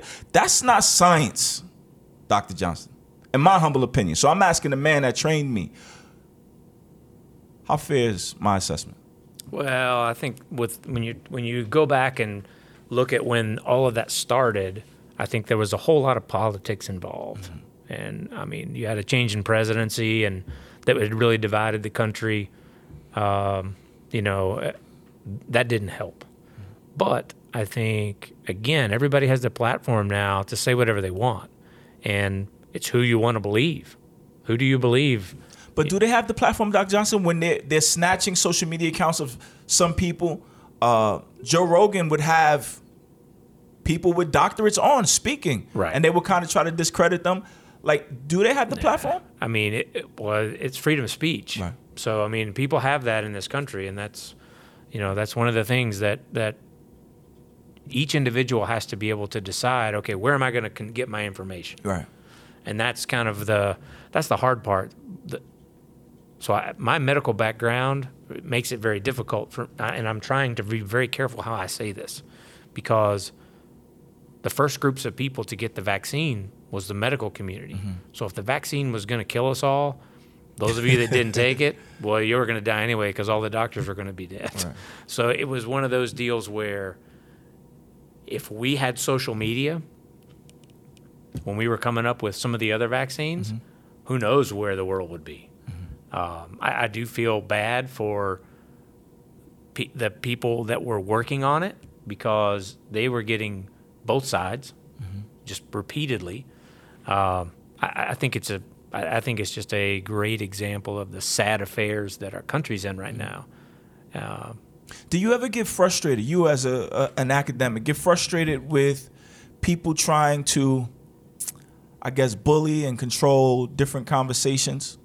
Because, like, when I have certain people on my podcast, high standard, I know, you know what, they're not going to answer that question. They're not going to answer that question. But Dr. Johnson, PhD, I could present anything to him. Because we come from that academic field where, you got to be able to stand up to, I guess, academic inquiry and stuff. Like, we encourage that. We travel the globe. Yeah. Who wants to listen? Let me show you what I got. Do you ever get frustrated about things that play out on the television? Like, that's not real. That's only a half truth. That's only a piece. Man, because the headlines are for clicks. They want you to tune in. They'll put the headline out. They want you, like, you go on social media and there's a picture and you want to see what's going on with the picture. You click on the article and the picture's not even there. So that's all. It's all about driving your attention. Mm-hmm. You have you have a right media network, a left media network, a somewhere in the middle media network, and they're just trying to pull your attention because if they can pull you over, I mean, I think we talked about this before, you can have the same conversation, the same topic presented in 3 different lenses, and it doesn't even make sense. So it is frustrating. It's frustrating because so much of it is presented as fact, or, I've got this article that says this, or something down the road. You think about the 70s, or 60s and 70s with cigarettes. Cigarettes weren't so bad for you. Well, we know that's probably not true, right. But nobody's going back and saying, ha, I told you so. Yeah. But that's kind of where we found ourselves. We had grown adults, I told you so, and that's not right. I mean, we really behaved badly during that time. It's not about whether you agree or disagree. It's how you responded. Yeah. So, yeah, it is frustrating. With the podcast, I try to, I do my entertainment things at time. I give my opinion, but I really try to back it up as best I can. With information, with articles, analysis, similar to what I did with my research paper. I guess you tune into the podcast every now and again. You ever seen anything unbecoming of me, unbecoming of somebody with my training, I guess, from me? No, and I think the best part is if there ever was something that someone called you out on, you're going to process that. Maybe you disagree and say, no, I don't think so. But you may process it and say, you know what? I could see that side. And that's what your academic credentials have done, is it lets people know that, hey, you know what? I'm going to try to look at every side of this situation, but then I'm going to make a decision that's informed, and then I'm going to move forward. For sure. For sure. I was very frustrated by that conversation playing out. Like, we not even going to listen to other people on the other side? Like, really? Well, and I'll be honest, where you were in New York versus where I was here, totally different conversation. It's totally different world. And it was very difficult to even imagine what it was like in New York City during that time. here you spread out, you can be all over the place and be wide open, and people were going camping and going out on the lake, and we're up there, it was strict lockdown. Yes. So. Yes, sir. Dr. Johnson, do you golf at all? I do. Yeah? I do. I'm not very good, but I do enjoy it. I don't know much about golf. Let me try to pretend. What's your handicap? Is that a question people ask? Yeah, it was 24, so I'm not very good. So Okay. I'm, I try to shoot. I'm a bogey golfer, but I don't usually make it. The LIV Golf League Yeah, has come to throw a monkey wrench in the sport of golf. yeah, For years it was the PGA Tour. That was the only game in town. Now you got the LIV, and it is backed by Saudis. And many of the PGA's top golfers are now going over there. And this is a big discussion and controversy because people say that the Saudis, they question their human rights record. right. What do you make of that situation? So that was it. That's a decision that's purely driven by money, and it's a lot of money. Golf is hard. What Tiger Woods did, what Jack Nicklaus did, those are very rare things. Golf is hard. You can be a professional golfer and you're grinding it every weekend to try to make some money. Where with this Live Tour, you can make a whole lot of money just by showing up, and you can make a whole lot of money if you can win. And it's one of those interesting scenarios because the world is at an uproar because they're going to this group backed by people who may have human rights, questionable practices in human rights. But universities all across the country are partnering with them to bring students in. Now, they're partnering with individuals who are not involved in those things, we hope, but that happens all the time. There are other entities that are involved with that group. Which group? The Saudi group. Okay. And it's not as big a deal. So it's been an interesting thing. I don't know if it's because the PGA is worried.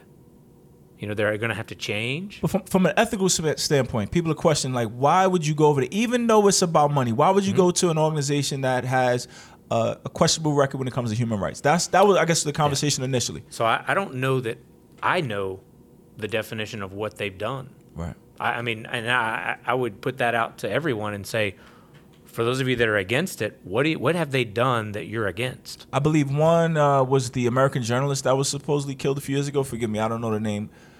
But that's one piece. But then I say, do people not think America has blood on its hands? That's kind of my thing is when I bring that up, I'm like, okay, so you're against this group because, and then I'm like, okay, are you, and I'm not for, I'm not against. I want to understand, right? But I do find it interesting that it's bad in this golf example, but it's not bad in these other examples, right.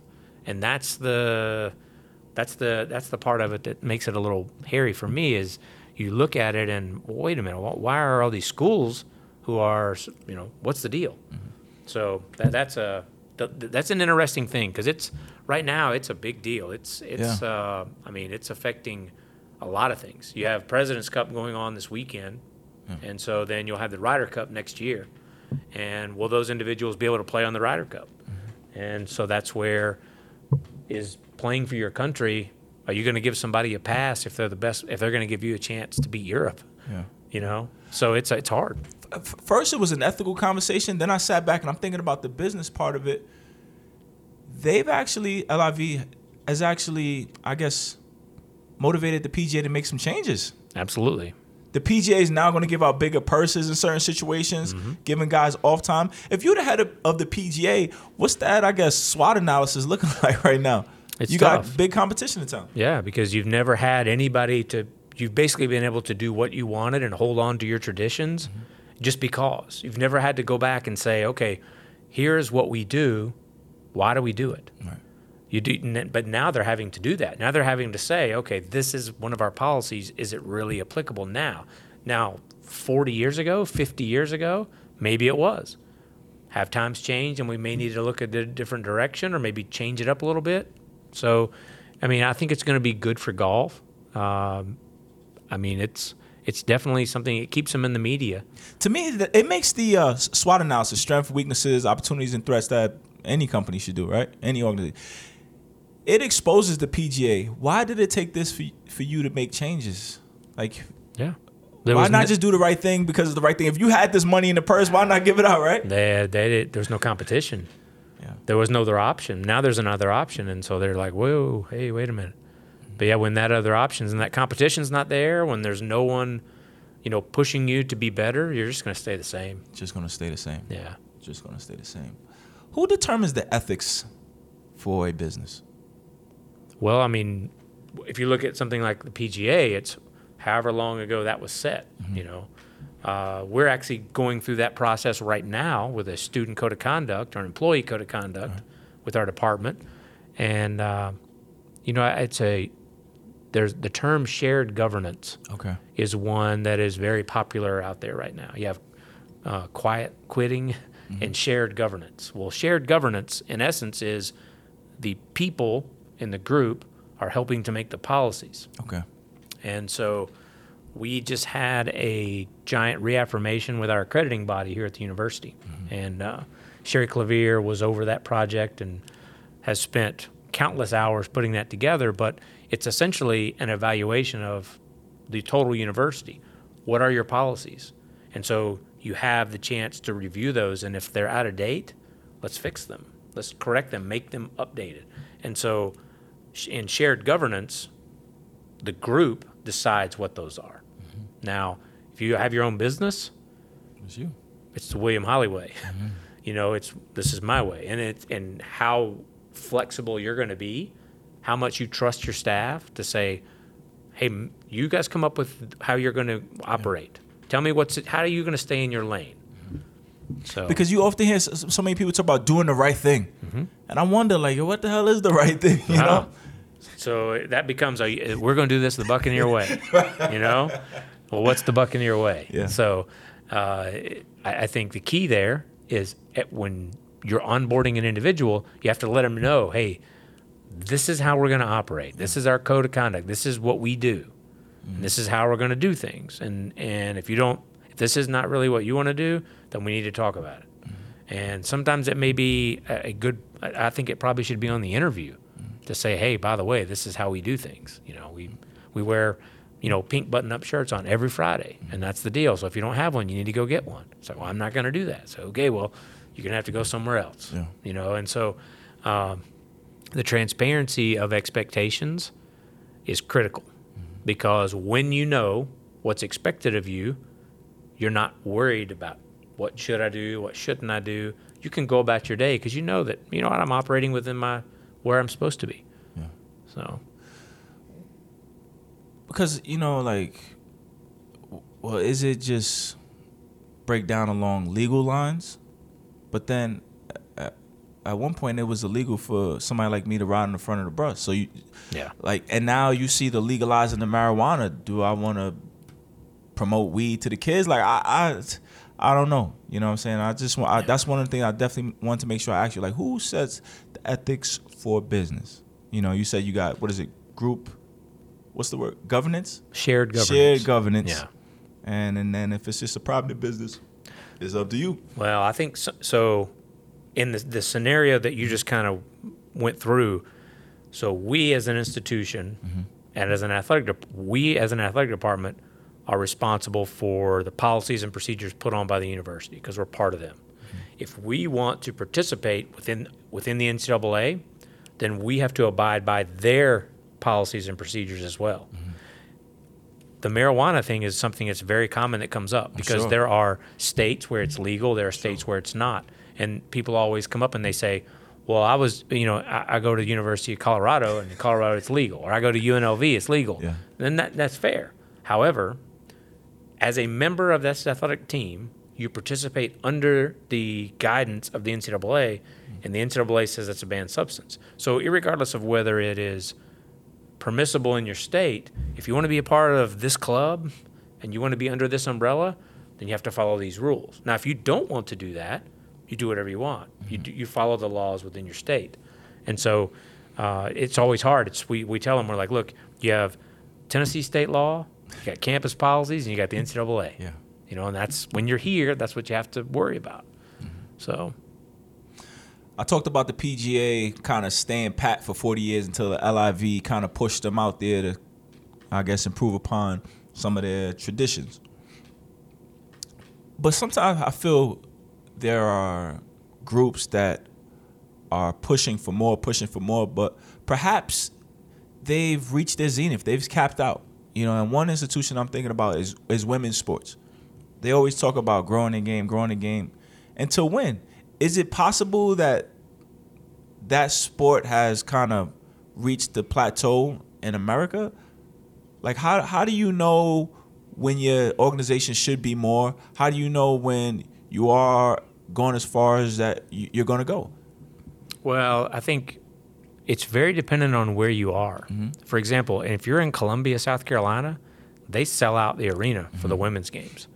And it's a huge deal. And so the people that are there, the students that are there, when they leave and kind of go out wherever it is they go, they have a strong affinity for women's basketball that they're going to bring with them. If we're in an area where we don't have professional sports really anywhere. We have Charlotte Charlotte and Nashville are about the same. So you have the Titans, you have the Panthers, you have the Bobcats, I think is the NBA team. No, Hornets now. The Hornets. Yeah. And then I think there's a women's team that way as well. But so we're far. Atlanta, they're 4.5, 5 hours away. So we don't get that influence here. Now, we host a lot of women softball, ASA, like youth softball leagues here. We hosted the Women's World Championships in Frisbee golf, believe it or not. We have 3 great courses in this area. And so I think it's very dependent on where you are. Now, again, as that continues to expand, and, this is the anniversary of Title IX, and there's been a lot of focus on participation opportunities. Yeah. Most places aren't even close to where they need to be in relation to Title IX. So we're still not to a point where there's equal opportunity. Now, you'll have the other side of the argument that says, well, why do we want to make it equal? Because we're going to lose money. Right. Well, I mean, that's true, but it still doesn't. The law is the law. So, and one thing about women's sports, I don't think at times we being truthful about the conversation. And I think, again, we talked about it throughout this podcast, truth is the basis for everything that's going to be successful. We got to be real. We got to acknowledge our reality if we're going to move forward. And a lot of the conversations, what I see on TV, maybe it's just marketing stuff, they try to convince us that the women's sport is just like the men. Well, if you're just a carbon copy of the men's game, why don't I just go watch the men's game? I would love for the women's sports to tell us what's specific about your sport and your athlete. What's challenge? Sell your story. Stop trying to tell me that you just like the men. Well, then I'm going to go watch them. You know what I'm saying? So that frustrates me. Yeah. It seems like every time that they're head-to-head, the women always win like a 3-point or a shooting contest.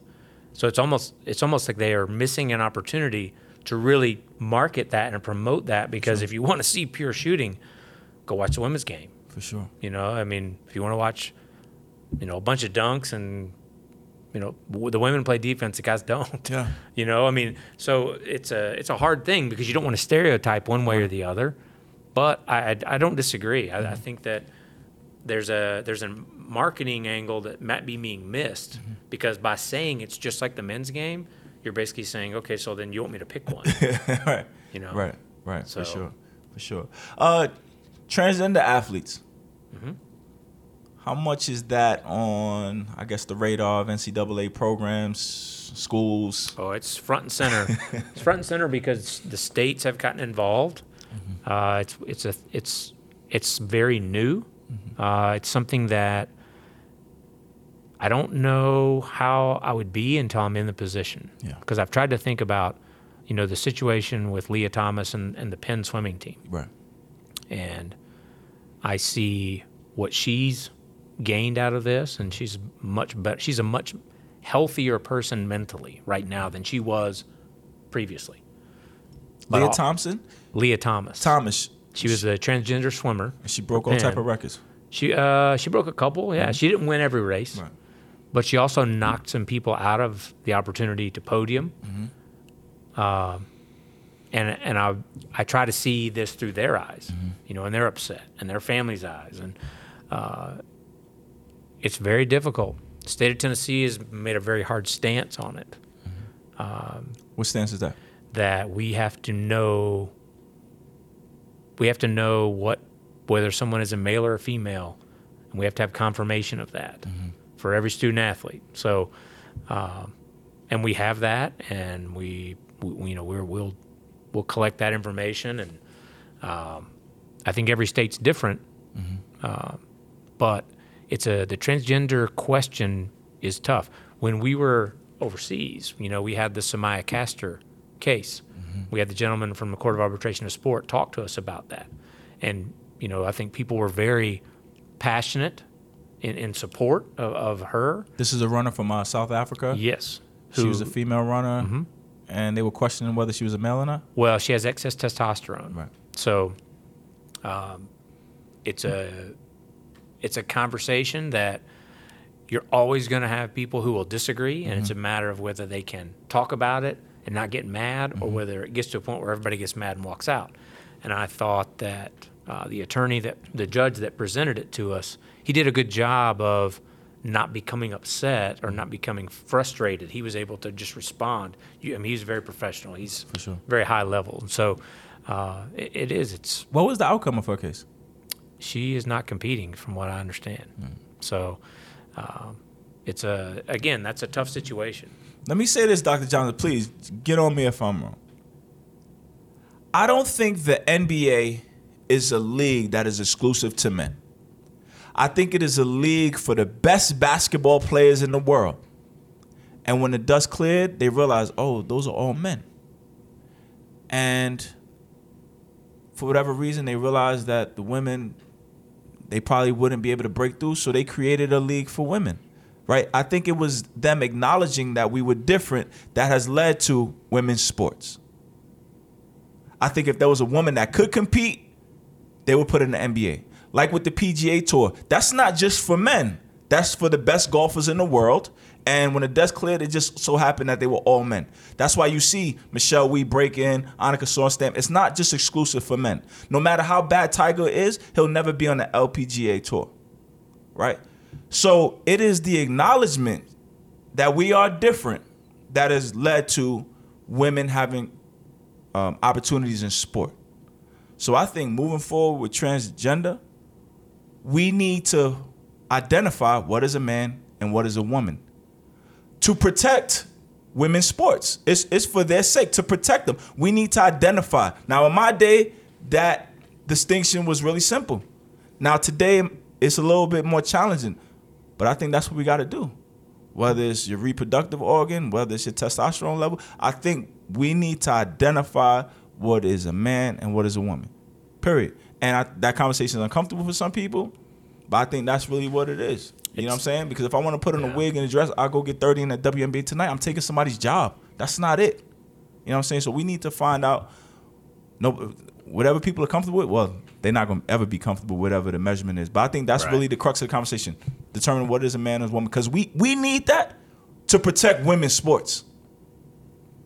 Well, the key to that is you're taking somebody else's job by doing that, and that's kind of always been the focus, and very rarely is the focus on the individual who is doing the competing. Right. And how, from a health and safety for them.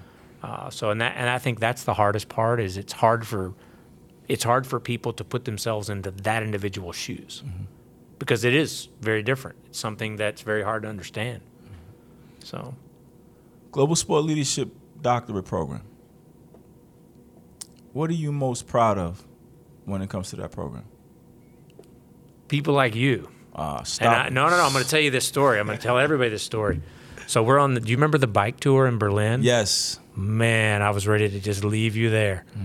But I think part of that reason was you didn't know anybody. You didn't trust anybody. I got lost. You did. Yeah. I know. You got to ride faster. Yeah. But once you had, because that was really early. Like we were Berlin right off the first day. Yep. Within 3 days, there were people who you had talked to, there were people you were talking with. Our relationship was better by the end. So that's the whole first year. So we get through that summer. For whatever reason, the switch flips, and now all of a sudden, you had a lot of questions, and where you came from those questions was a place that was really hard for me to recognize. But for whatever reason, whatever happened, and I'll never know what happened, all of a sudden you got in, and I don't know if it was the paper, the topic on this paper, and you really got into it or what, but then all of a sudden it keeps moving. The same things happened. There have been other students that have been the same way, where throughout the first year I thought, I don't know if they're going to make it. And all of a sudden it's, they get moving. You have a guy like Paul Archie, who, he's a career, Marine. He's a sergeant major in the Marines. He's, an athletic director at Marine Leadership Academy. And he finished his degree, and he worked to get this degree. And now he's getting his dream job. Nice. And hearing those kinds of stories and watching people not necessarily transform, but just take what was in them and actually be able to present it out and let other people see it, that's the most rewarding part for me. Very cool. Very cool. For me, the program, I learned that, like, leaders can be molded. Like, you can actually, again, going into the program, I always wondered, like, either you got it or you don't. Yeah. Like, nah, that's not it. You can show people some of the tools and tactics. You can show them the repercussions of maybe some skills that are not conducive to leadership, like micromanaging and stuff. Like, you can show somebody. You could take them through the, curriculum, and the output be that of a leader. Is my cohort still the best to ever come through this program? They're pretty good. You had a lot of rock stars in there. Because I remember very clearly you called and you said, hey, I don't know. You told me this when we were in the hotel. You said, all these people have done all these things. Yeah. I don't belong here. Yeah, I didn't have a job. But you had all that in you. Yeah. And, you think about that cohort. I mean, Kimberly Meesters and what she's done in her life with NASCAR and IndyCar, and now she's with the American Legion. And Nairi Dardarian with Drexel and what she's done with the Flyers. No, I don't think that's my cohort. No, I'm Sherman Morris, Paul Archie, Colleen Farrell. It all runs together. Brittany Marone. Oh, okay. So now I'm back with you now. My man Garrett Granberg down in Atlanta. So he's still doing great. Steve Cunningham, Chris Coker. So Chris has been offered a couple jobs. There you go. Now Steve is our director of business ops downstairs now. Nikki Goldston. She's at South Carolina. Because my son visited South Carolina and she came to dinner with us. Very cool. But so did Brittany and Cornell. So Cornell was in the first cohort, and he was at Tulane, and Brittany had just got that. Both of them work at Benedict. Okay. And so been able to work with them on some projects. But yeah, no, that cohort was very strong. Omar Banks. Very strong. Omar Ahmad with the New York Jets. Yeah, no, it was a good group. My group was the best. It's tough. It's hard. Honestly, there's been a lot come through. It's hard to keep everybody together because I've referenced a trip or where we went, and then somebody else say, I didn't go on that trip. I'm like, what do you mean you didn't go there? So, no, we've had some, it's unbelievable. And, I mean, that trip is such a life-changing thing for everybody. We went to Germany and Amsterdam. Yeah. Yeah, because we were in northern Germany, which is very, very different than Bavaria. And Hamburg, very different. HSV, it's a unique stadium, unique environment. Talking to their operations folks about just their game day atmosphere, very different. So, Dr. Johnston, you're the best, brother. I appreciate you doing this. I appreciate your leadership throughout the program. I appreciate that you're someone that still answers the phone when I call. You're the best, man. Thank you. Thank you. It's always great. That's Dr. Johnson. I'm William Holly, WBH Radio. Out.